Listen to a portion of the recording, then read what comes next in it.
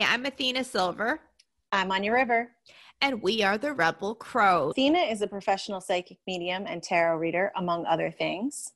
Anya is a tarot reader and an astrologer, among other things. We are so excited to invite you to check out our weekly podcast, where we have fun talking about magic, tarot, mythology, astrology, and everything witchy. Find us on YouTube and on all major podcasting platforms at the Rebel Crow Psychic Show. We put out a podcast episode weekly. You can find more information at rebelcrowpsychicshow.com. Hi, everyone. Welcome back to the Rebel Crow Psychic Show. I'm your host, Athena Silver. Tonight, we are getting into a deep dive and a topic all about witchcraft in old New England homes. We're going to be talking about sympathetic magic as well as protective magic, and magic in all its ways that have been found in these old New England homes. So stay with us. We'll be right back.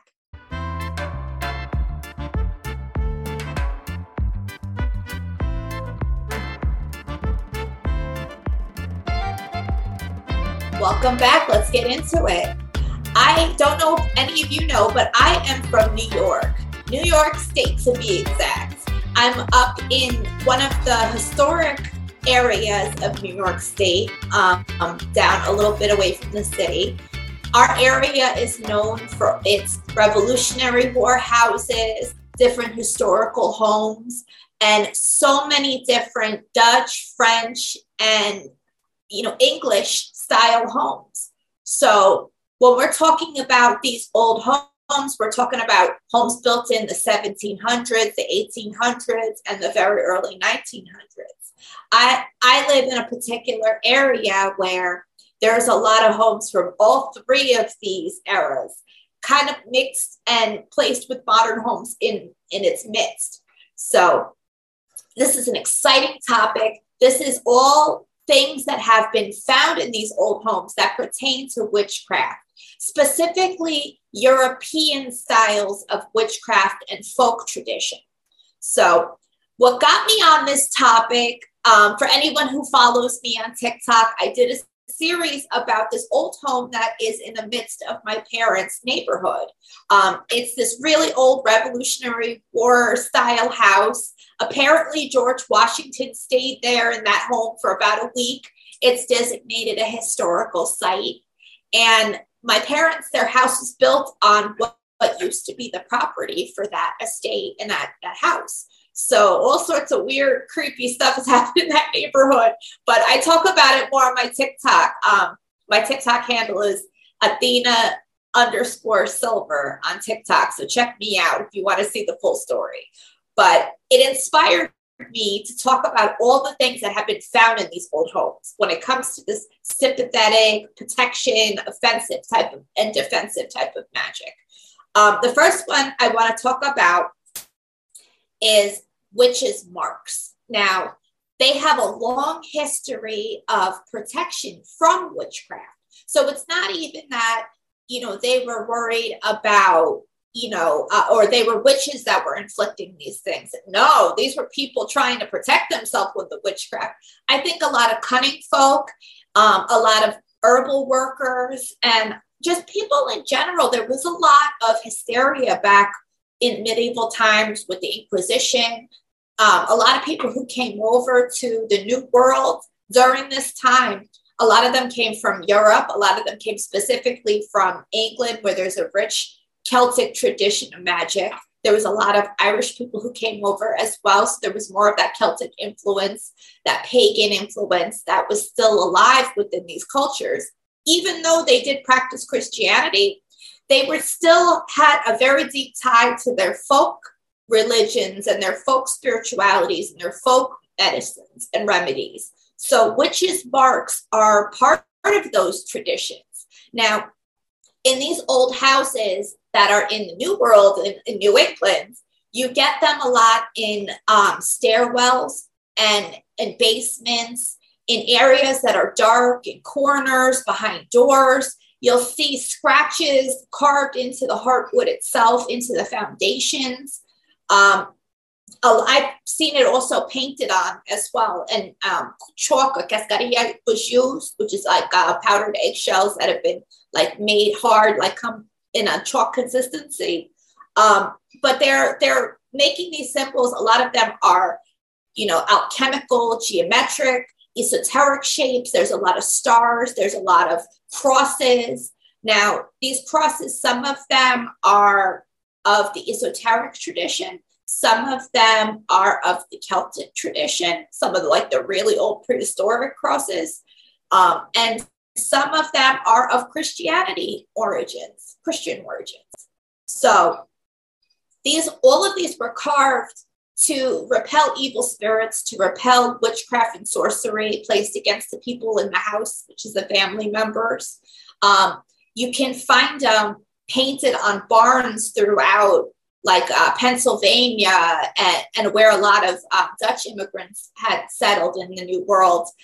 There's a very rich tradition called powwow out there. And it's something to get into. We're not going to talk about it today because it's not on this particular path of witchcraft. It has a different origin. But if you guys are interested in that, let me know. Drop a comment below if you want me to do an episode about powwow. It's not something that I practice, but I can see if I can bring someone on as a guest to have a real conversation about it. So let me know in the comments. Now, anytime that there was a perceived portal within the house, which is doors, windows, passages from one space to the next, these are these liminal spaces, you'll find a lot of these geometric carvings on the wood frames and on the window shutters and behind them.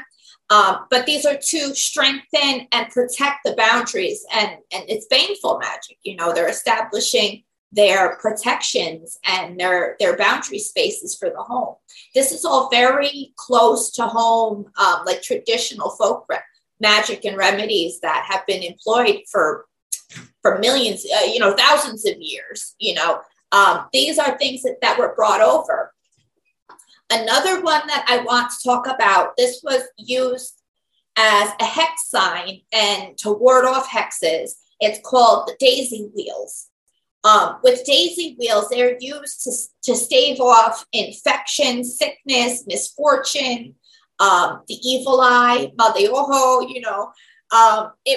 and you'll see them a lot in very European style homes and they're carved and they look like they look like a flower, Sometimes you'll see one daisy wheel, sometimes you'll see a daisy wheel chain, sometimes you'll see other geometric patterns incorporated with the daisy wheel, but they're typically there, alongside like V's and W symbols and X's, O's and triangles. There's so many different symbols associated with the witch's carvings. They're all very unique. They're unique to the family. They're unique to the practitioner. They're unique to the home. They're unique to the spirits that are in the home. So it's very intimate, this type of practice with setting up the protections in your home. So if you guys get a chance to look into that further, trust me, you'll never see the same one twice. It's very interesting. I also want to talk about what happens when a lot of these houses have been dismantled and demolished and remodeled in the past, couple of decades. They have found dead animal bones in a lot of cases. There was an article out recently in the past month about a home that was built in the 30s, and they had found it was lined not with insulation, but with animal bones and herbs and sacred medicinal items and objects.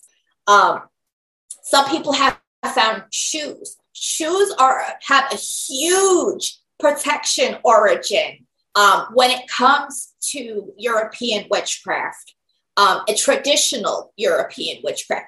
It's been found in other types of witchcraft as well. You'll find shoes a lot in ceilings, basements, attics, crawl spaces, doorways, over windows. Sometimes they will be children's shoes. Sometimes they will be shoes of everybody. Sometimes they're only left feet. Sometimes they're only right. It differs with the practice and the tradition it's coming from. It's thought to confuse the evil spirits that come across it, they look at these shoes and they can feel the essence of the person who wore them on the shoe, and will unleash the spiritual attack on the shoe, thinking that it's target the person, but it's not. So it's a cunning little trick to get around having these spells affect your persons. They're affecting your items before it can affect you. So it's kind of a cunning little way that they worked out and put together and embedded in their defenses at home. It was also a big sign for fertility and for bringing fortune into the home. You would have these shoes that you found herbs and other items stuffed in the toe of the shoe and hidden within a wall space. And sometimes they were put specifically over the front door so that every time the door was open, a current of good energy and good fortune, fertility, happiness, and hope could be brought in to the home and into the larger space with every person who came through that threshold. This was serious business back then. You know, you could even have people that specialized in this type of home defense. Unfortunately, through the inquisitions that happened in Europe at the time, a lot of these practices and practitioners were burned at the stake, unfortunately, or hanged, or other horrible things happened to them due to their knowledge and their folk practices being deemed, you know, irreligious or blasphemous or against God, whatever it may be. Even though that these types of magics for quite a long time were viewed as okay, you know, as anti-sorcery, as counteractive magic, you know, magic that was protective, that staved off the witch craze and these attacks and hexes against witches. Not saying that they don't happen. They for sure happen. There's a lot of people out there throwing a lot of stuff. But back then, it was very close to what we had in the 80s with Satanic Panic. It was along those lines, maybe even hyped up more so. Well, it was, because it was to the point where people were getting hurt and being imprisoned and stuff because of it. It's unfortunate that this happened, but luckily these traditions have been saved through these old homes and through word of mouth and, you know, teaching the generations that come after us. This is why it's so important for us to continue these traditions, because they're cultural heritage. You know, it's spiritual knowledge and wisdom, and there's a lot of things that we've lost. So it's up to us as stewards of this information and this knowledge to learn more about it, to have people that study it, and to maintain and retain the information so that we may pass it on.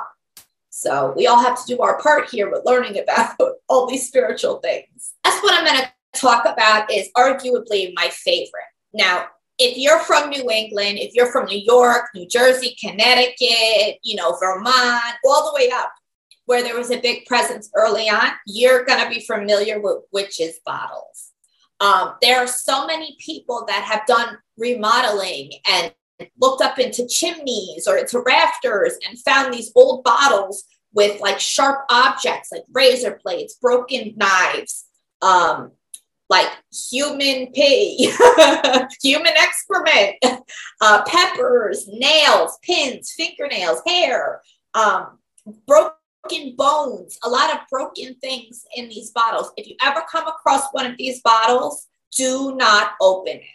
Do not open it. Place it back where you found it. That was put there for a purpose.